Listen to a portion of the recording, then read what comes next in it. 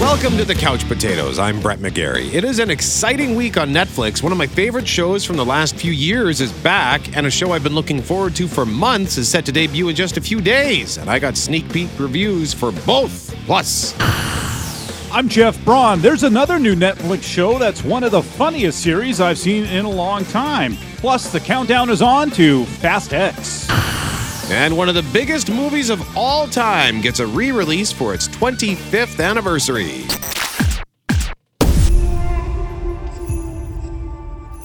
I would do anything for you. I just want to be good enough for you. I did everything I could for you. For you. It's brave what I do for you. It's not easy. It's hard. For you. I worked so hard for you. I could walk through fire for you. For you. For you. For you. For you. For you. For you. For you. For you. For you. You. For you. For you. For you.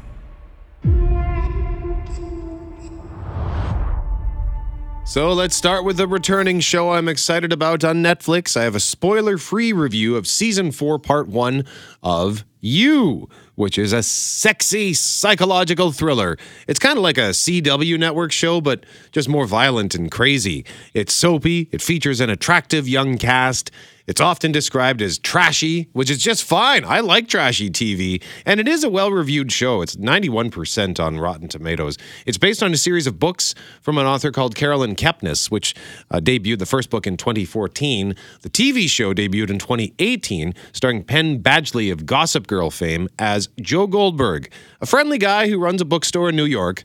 This woman walks into his store. He doesn't just fall for her, he becomes obsessed with her, using social media and other technologies to learn everything about her, stalk her, and try to get rid of any roadblock that could get in the way of them being together, including people. In other words, while he might seem nice and charming, he is a bad dude. That's all I'm really going to say about the plot, because seasons 2 and 3 bring new locations and new circumstances as he continues to be an obsessive bad guy. And season 4 really brings some new locations as he manages to fake his way into a new job. And through some interesting circumstances, he ends up in this friend circle filled by some of the richest young people in the city who are all sort of crazy in their own way, and they're all either vapid or jerks or vapid jerks. He actually seems to be the normal one in this group, but we'll get more into the fourth season in a moment. Now, the show is similar to another one about a person with some problematic tendencies, and that would be Dexter, the show about a serial killer who only kills other killers.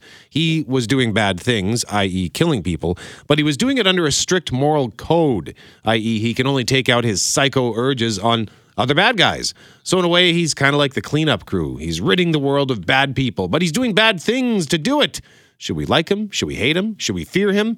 He's a complicated and likable character who lets you in by narrating the show. You also have an ongoing narration in You from its main character, Joe, who is perfectly cast in Penn Badgley. He's a handsome guy, but not intimidating. He's kind of slight. He's not a big guy. Comes off as this bookworm nerd. So he doesn't appear to be a threat at all. And like Dexter, his narration is almost hypnotic and at many times hilarious. Where it's different is Dexter knows he is a bad guy doing bad things, and he's worked his whole life to rein in his urges and channel them toward doing some sort of twisted good in the world. I mean, of course, he's not good. He's killing people, but at least he's aware of his situation and he will never harm an innocent. Joe, on the other hand, he believes what he's doing is right. He's not aware of just how awful he is. He manages to always convince himself he's doing everything, including the trail of bodies he leaves in his wake, to protect the person he loves, even if they don't want his love.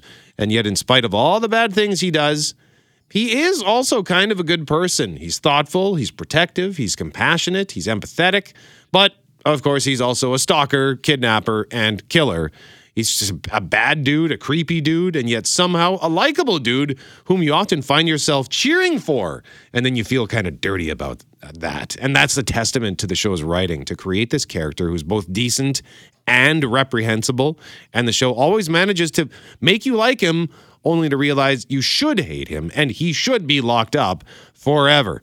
As for season 4, They're doing it differently this time. They're splitting the season in two. So the first 5 episodes are out now. They debuted Thursday, February 9th. The second 5 debut on March 9th. I have seen all 10 episodes. Thank you, Netflix, for the preview access, but can only discuss the first 5. And I will start with, wow, did I have fun watching these. As I alluded to earlier, it's another new location. Joe has managed to weasel his way into a good job. He seems to be just living a normal life. It's an academic job, which pairs well with his literary knowledge. I mean, he is a genius who loves books, so it's kind of a perfect job for him, even though technically he's not qualified. And he also seems to be staying out of trouble. But circumstances lead him to being introduced to the aforementioned elite and wealthy group of socialites, and that's when the crazy starts. Also, the first half of the season is a whodunit, and he has some hilarious observations about that as he laments the fact that he is in a whodunit. But it is a pretty solid whodunit. It's full of red herrings which point to multiple suspects, and then when it's finally revealed, it's a really satisfying experience, and it has an excellent cliffhanger at the end of the 5th episode to lead into that second half of the season. And then that second half of the season flips everything upside down, but can't talk about that just yet. You is not high art. It's a trashy, soapy, sexy thriller that is self-aware. And through that self-awareness in this season, it actually manages to add some social commentary about the rich and powerful and how they could be doing a little better to help the world rather than just watch it burn while they snort cocaine and laugh at their servants. And once again, it manages to make you like Joe, to root for him. You want to see him win, which of course is bad because he's still Joe Goldberg, a good guy who does really bad things but thinks he's doing the right thing. He is dangerous. He is a menace to society. I should add, from a technical standpoint, the cinematography this season is tremendous. They exploit the location in excellent fashion. It's glamorous but cozy, slick but historic and rustic. I love it. It's a fun show. I could not stop watching. Like, I started watching it on Monday night. I was going to watch 1, maybe 2 episodes. Well, I watched all 5 of the first half season episodes on Monday, and then the next 5 on Tuesday. And as a result, I was a sleepy zombie on Wednesday. I just could not stop. But I do like that they've split the season in half because each half is distinct. And again, I'll tell you more about the second half in March. In the meantime, for the first half of season 4 of You, I will give it 4.5 couch cushions out of 5. Lots of fun. And I love and hate how complicated my feelings are towards the main character. Just excellent writing and acting all around. Again, you can find You on Netflix. Final thought. Not sure yet if this is the final season. I have seen some reference to it possibly being the last one, but it's not been confirmed. And they certainly left the door open for another season for sure. So in the meantime, I'll have more on the new show debuting on the 15th on Netflix that I'm excited about a little bit later on in our show. Up next, Jeff will furiously come up for air as he explains Cunk on Earth. You are listening to The Couch Potatoes. Welcome back to the Couch Potatoes. I'm Jeff. He's Brett. There's a hilarious new comedy on Netflix in the guise of a documentary series. It's called Cunk on Earth. Apparently, I've only been given half a minute to tell you about my venture up humanity.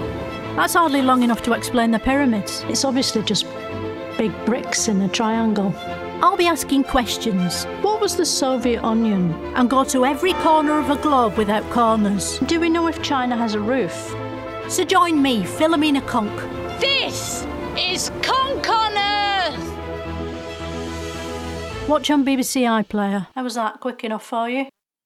British comic actress Diane Morgan plays Philomena Cunk, a journalist of sorts who, in this series, looks to track the history of human life on Earth, and she's terrible at it, and it's very funny. As she traces the history of mankind, she interviews experts in various fields, asking them silly questions, getting everything backwards, generally making a mockery of everything these people have dedicated their lives to. It's sort of like Borat in that regard, or The Daily Show, but unlike Borat, she comes off a little more genuine. I think with Borat, probably people quickly sussed out that he was putting them on, but she comes across mostly as a normal human being, and people might actually think she's a journalist when she's not. The reaction from the experts is varied. Some just go along with her nonsense. Some push back. It's all fantastic. I don't know what they're told beforehand or afterwards, but I wish they had a behind the scenes doc because it's probably funny in its own way. The show is also filthy, and the second episode deals a lot with religion. So if you're sensitive about that, you will definitely want to avoid this series. There's also a recurring character whom we only hear about, her friend Paul. She tells stories about her friend Paul, who has seemingly had a series of misadventures that I doubt he would want her making public. It's good stuff. It's gross stuff, but very funny. She's got this amazing deadpan delivery, and again, like Borat, you kind of sit in awe as she's just messing with people with a straight face, wondering how she ever got through it with a straight face, frankly. She's my new hero in that regard. It's weird. She looks familiar to me, but I went through her IMDb page and I didn't recognize any of the titles, although I did discover that this is not her first time playing Philomena Cunk. There have been a couple of other series and a TV movie with the character. Hopefully those find their ways to our TV sometime soon. I guess it must have just been on the BBC in England.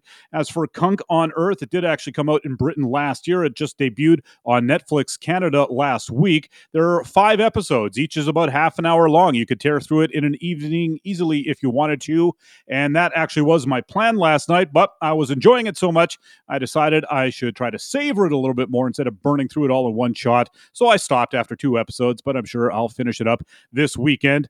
I highly recommend it if you don't get offended easily by foul language and outright sacrilege. Cunk on Earth is available now on Netflix.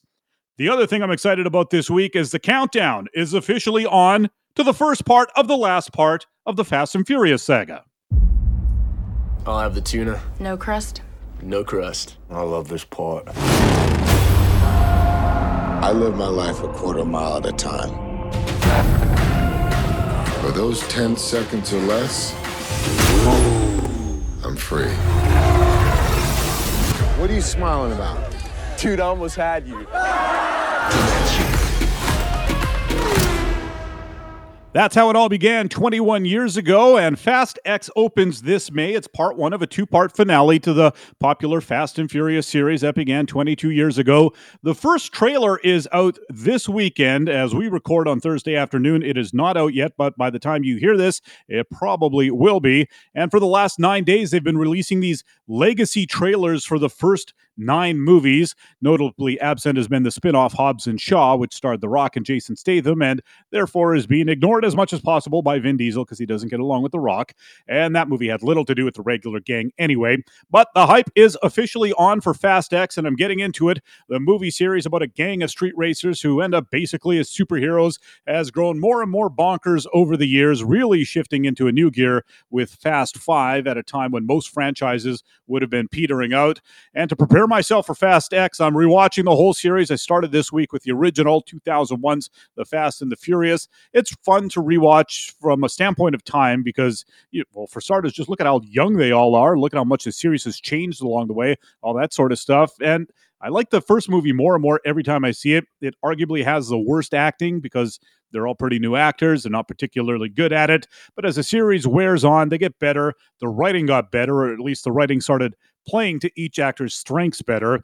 And of course, the most notable difference between then and now is just how low stakes that first movie is. Right now, these movies, they're, saving the world. But in the first one, Vin Diesel's team, they didn't even use the word family yet. They just rob in semi-trucks filled with DVD players worth, tens of thousands of dollars. But in F9, the last movie, 2 of them go to space. So the stakes have climbed dramatically over the series. But there's something, just very cozy about that low stakes nature of the first movie. It makes it easier to feel like we're part of the family as they're all kind of basically normal people still. There's definitely more money thrown at the screen as far as the action is concerned in the later movies, but the action in the first Fast and the Furious is also, I thought, pretty impressive. The car races are very cool to watch. They're incredibly well done, and then the big action set piece at the end, I found very thrilling. The gang is, trying to hijack a semi. The driver's trying to kill them. Paul Walker shows up at the last minute to save the day. There's also a guy in that movie by the name of Leon, who's part of the team, who never comes back in any of the other movies. I don't know if we'll see him in Fast X because Lord knows they do love bringing back people, even back from the dead, as we've seen more than once throughout the movies. And on that note, I kind of expect we'll see Paul Walker's character Brian reappear. maybe not in part 1 of Fast X, but probably in part 2. We got a tease of that at the end of F9. They also use CGI to resurrect him at the end of Furious 7. So it can be done, and I think it will be. It's sort of the only thing they can do to top themselves, and topping themselves is what they do best. So watch for the Fast X trailer this weekend. Maybe I'll check back in a few weeks as I continue my series rewatch. One trailer that did come out this week is the trailer that's coming for the new movie starring Ben Affleck and Matt Damon. It's called Air, and it follows the history of shoe salesman Sonny Vaccaro and how he led Nike in its pursuit of the big time. 1984 has been a tough year. Our sales are down, our growth is down. Sonny, I brought you in here to grow the basketball business.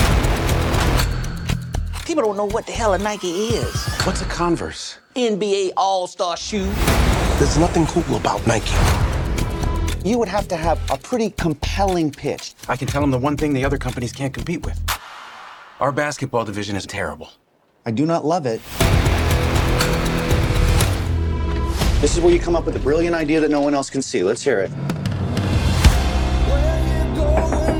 I got it. I found him. Who's that? Jesus? Can't afford it. I'm willing to bet my career on one guy. What's the plan?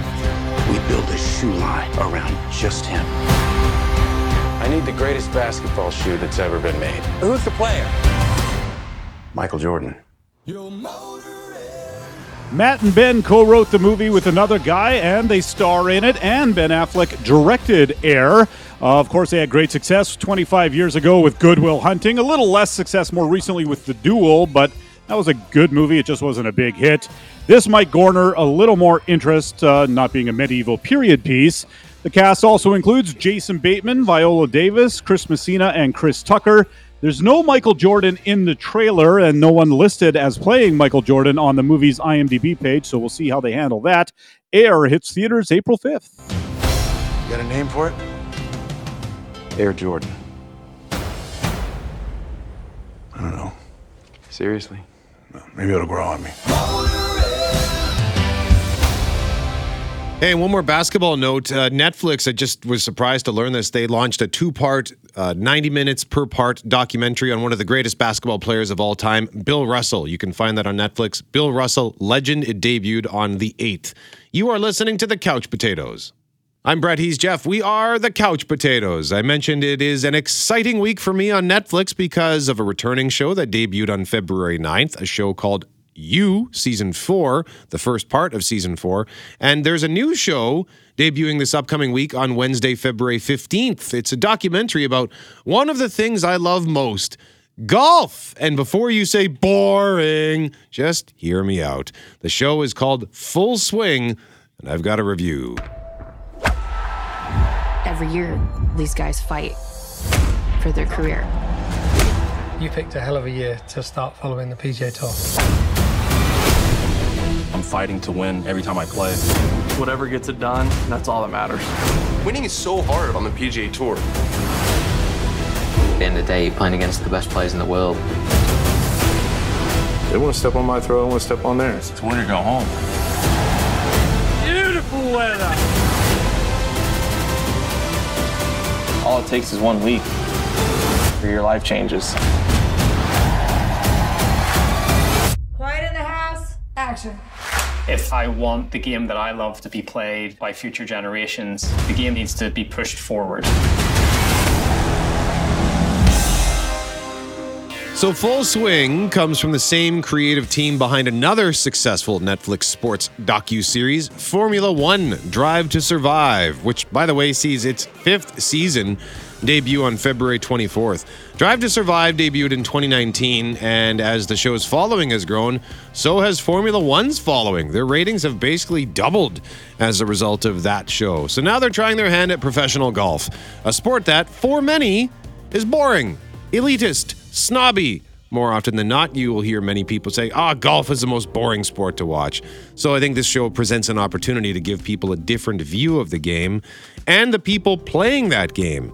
And indeed, as they said in that clip, they picked a hell of a season to document pro golf because what happened in golf this year turned out to be one of the most compelling times in the sports history, perhaps in all of sports history. The Saudi-backed Live Golf Tour sprung up this past year, and they poached several big-name golfers from the PGA Tour, offering them tens of millions of dollars to go play for them. $50 million, $100 million, $150. They offered Tiger Woods a reported $700 million just to go play. Guaranteed money, i.e. they don't have to win tournaments to get paid. They just have to play, and they don't have to play nearly as often either. So it's controversial and is dividing the game and is being referred to as sports washing, i.e. the Saudis are trying to hide their human rights atrocities with big-profile sports, and these golfers are taking heat for taking the money. But how do you turn down that money? In the PGA, tournaments are 4 days, usually 100, 120 guys-ish. They play 2 rounds, then the field is cut in half. So the guys who don't make the cut go home and get paid nothing. The winner, of course, gets paid the most, usually at least $1 million, whereas the guys who finish behind will make at least a few thousand. But you have to play well, and really you got to win to make more money. Not just be there, not just show up and play. So along comes this Live tournament, and everything just goes bonkers. Tiger Woods can afford to say no because he's, well, Tiger Woods. You know, we mentioned Michael Jordan in the last segment. He is one athlete who has transcended sport. Tiger Woods is as well. He is one of the most successful athletes of all time, and he is not hurting for cash. But other guys, like take Englishman Ian Poulter. He's one of the golfers featured in this series. He's in his 40s. He's on the back 9 of his career. He's had a decent career. His family is not wanting for anything, but he wants to make sure that his family is secure, and they never want for anything. Liv comes along and offers a reported $20 to $30 million just to sign on, and then he still has the opportunity to earn a few more $1 million through the season. So how do you say no to that? So it's a really compelling story that just happened to drop into the show's lap as they were following these guys through the first season of Full Swing. But did they stick the landing? I should throw in a caveat here. It is impossible for me to give this series an objective review because I love golf. I suck at it, but I love it. It's my primary hobby. I play it from the moment the weather allows to the moment it does not, and then I play through the winter in virtual golf simulators. I watch golf. I know who all these guys are. So naturally, I was compelled to watch this show. I knew it was coming up on the 15th. This past Saturday night, I was sitting at home looking for something to watch, so I dive into Netflix and scrolling through the preview content that the Couch Potatoes have access to, and I saw that pop up, so there went the rest of my weekend. I plowed through 6 episodes Saturday night, watched the final 2 on Sunday. The format is pretty simple. They focus on 1 or 2 primary golfers in each episode and tell their stories, whether it's 2 golfers like Jordan Spieth and Justin Thomas, who came up at the same time. Their episode is called Frenemies because they're good friends, but they're also big rivals in the game. And it was somewhat jarring, but in a good way, because this show takes us behind the scenes and gives us access to these golfers in ways we've never seen. We see them at home. We see them goofing off with friends. We see and hear them swearing. Oh, no. We see them as people, not just golfers. And that really helped with one episode in particular focused on a guy named Brooks Koepka, who in recent years was the world's #1 golfer. I never liked him. Cocky, brash, comes off like a jerk. But he's fallen on hard times the last couple of years. He's had some injuries, and he struggled to get his game back. And when you see how good he has it in life, like he's got a gorgeous wife, he's got a big house, he's a young guy who's already had a raging successful career, but he's not happy. He needs to get back on top. It shows you the grind of the game, how tough the game is mentally, and how as competitors it is tough for these guys to catch fire and then lose it. I often say golf is a stupid game. It's a stupid game, and I am stupid for playing it. You've maybe heard the quote, "Golf is a good walk spoiled." Or Robin Williams had a famous routine about how a bunch of drunken Scots decided to invent a diabolical game wherein you basically hate yourself for a few hours because it's tough. Golf is hard, and yet it is addictive. And for these guys, their addiction is also their profession. 8 episodes, 8 different stories focusing on various players, to some of the game's elite, to some of the younger rising stars. And all of the episodes do a wonderful job at helping you get to know them. In some cases, you get to know their families, the things holding them back, and the possibilities for their future. And throughout the show, it does sprinkle in little bits from other golfers and make sure to include just enough footage of Tiger Woods, even though he is not a feature star of the show. And the final episode focuses on the guy who is arguably the most popular player in golf outside of Tiger Woods, and that is Rory McIlroy. He had a pretty wild season, so his personal story was compelling, but he also spoke out the most against the LIV Tour, so the whole LIV storyline kind of comes to a head in this episode. But here's the thing, I sort of feel like the show failed to really capitalize on the LIV golf storyline. Like, it was one of the most compelling storylines in all of sports, like I said earlier, and through the season of Full Swing, it just felt like something that was kind of lingering in the background. Even in that final episode, I wasn't satisfied that they had fully told that LIV story. Like, I feel like there should have been an entire episode devoted just to LIV, how it started, how it played out, who left the PGA Tour, what's in store, etc. But instead, they just kind of touched on it here and there, and rather delicately, too. It was like they were scared to dive in head first. So I think they kind of botched that component. They didn't do a horrible job. There's just there was enough there to get the gist of it, but I think they could have zeroed in on it a little bit more. I suppose their intention was never to document that storyline. The goal was to tell human stories. Who are these golfers? What makes them tick? So in that sense, they definitely succeeded. It just so happened that LIV popped up while they were doing this. I know who all the guys are who were featured in this show, but I know them a lot better now. I know what drives them. They're not just golfers to me, they're people, and they all have compelling stories. So if you like golf, Full Swing is a must-watch. If you like documentaries, I think you'll enjoy it. If you're just bored and you're curious, I still think you'll enjoy it. So I'm going to give season 1 of Full Swing 4 couch cushions out of 5. Up next, one of the biggest films of all time is back in theaters. You're listening to The Couch Potatoes. Welcome back to The Couch Potatoes. I'm Jeff, he's Brett, and the weather has been just horrible across most of the country in the past couple of weeks. Here in Winnipeg, where we are, we came out of the deep freeze a week ago, but we also had about a 10-day cold snap that was just unholy before that. And so when we get to the dead of winter, usually about the middle of January, I tend to start a rewatch of something truly beloved by me. Last year it was Seinfeld. The year before that it was Parks and Recreation. And this year it's Frasier. What is the meaning of this? Where is his mate? I'm sorry, I don't know what you're talking about. My favorite pair of socks reduced to a single Argyle. Nor is this the only example. The keen observer yesterday would have noticed that I left the apartment wearing 2 shades of black. Explanation, please. Frasier's available on Crave in glorious standard definition in the old 4:3 aspect ratio as it was when it first aired starting in 1993. HD would be nice, but what are you going to do? The 4:3 though is awesome because most of those 90s sitcoms that can turn into a widescreen aspect ratio just look terrible. If you look at Seinfeld on Netflix, there are a lot of shots that look absolutely ridiculous because of that transfer.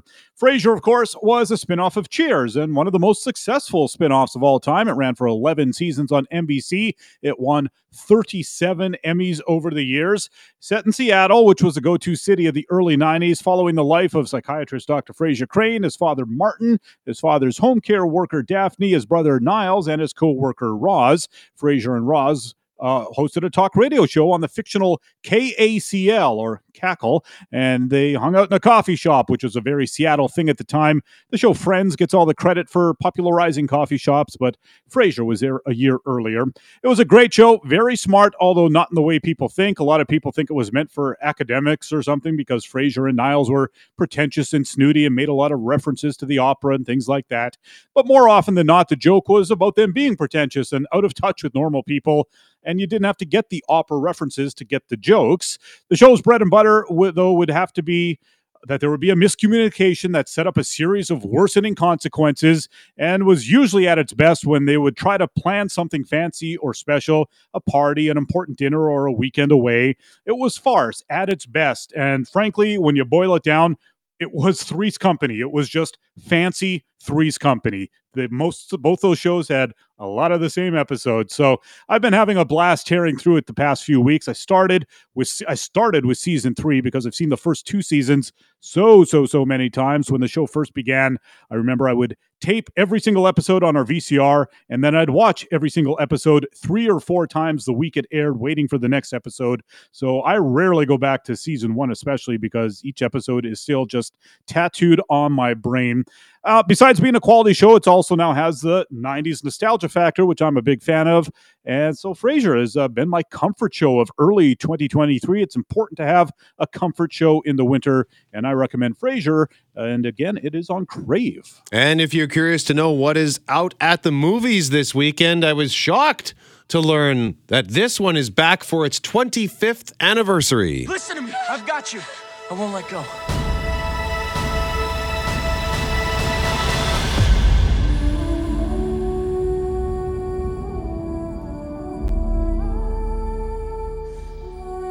Titanic was called the Ship of Dreams. And it was. It really was. So if you happen to remember the date that Titanic debuted, you might be wondering, why are they releasing this now? Because Titanic originally opened December 19th, 1997. So we missed the mark by a couple of months for that 25th anniversary. But James Cameron wanted it to come out for Valentine's Day weekend because it's a love story.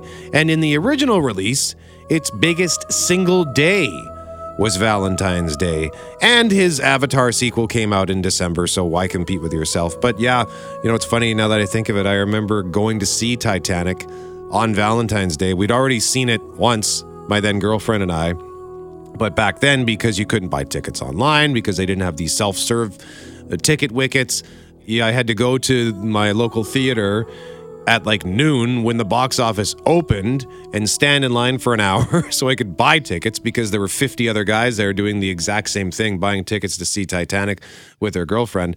And then we had to come back like 2.5 hours before the movie started, and still ended up with garbage seats. We were in like the 4th row, sort of tucked against the wall.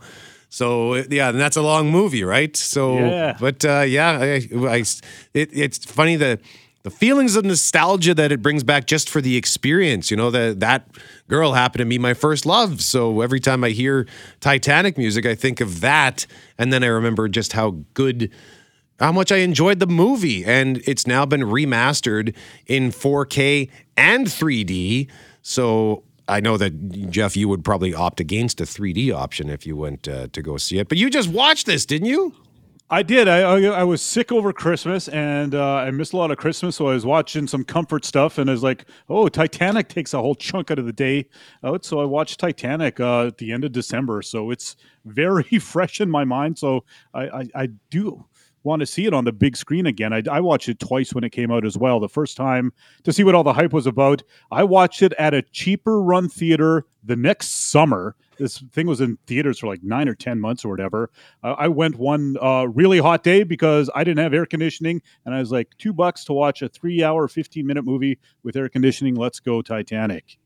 Yeah, Titanic. I haven't seen it in years, so I think I might actually have to do this because I still have to go see Avatar, so maybe I can have a James Cameron week next week or something and go see one of them and then go see the other. By the way, Titanic still is the 3rd biggest worldwide movie of all time, $2.19 billion behind Avengers Endgame and Avatar. And Avatar, The Way of Water, as of this moment, is in 4th place with $2.177 billion. So eventually Avatar is probably going to pass Titanic, but I imagine, I don't know. Here's the thing. No idea how long this re-release is going to last. I don't know if it's a week. I don't know if it's 2 weeks, but get in while you can. Do you want it on Blu-ray or DVD? I have it on Blu-ray. They put out a really good 15th anniversary edition, so it's a sharp-looking Blu-ray. But yeah, this is definitely a movie that screams for the big screen. If you're young and missed the original theatrical release, this is a must-see in theaters if you've never experienced that before. Also out this weekend, Magic Mike's Last Dance, starring Channing Tatum, or as Jeff Braun once called him, Tatum Channing. That's all the time we've got. I'm Brett. He's Jeff. We are the Couch Potatoes. Remember, if you're required to get up off the couch, don't bother.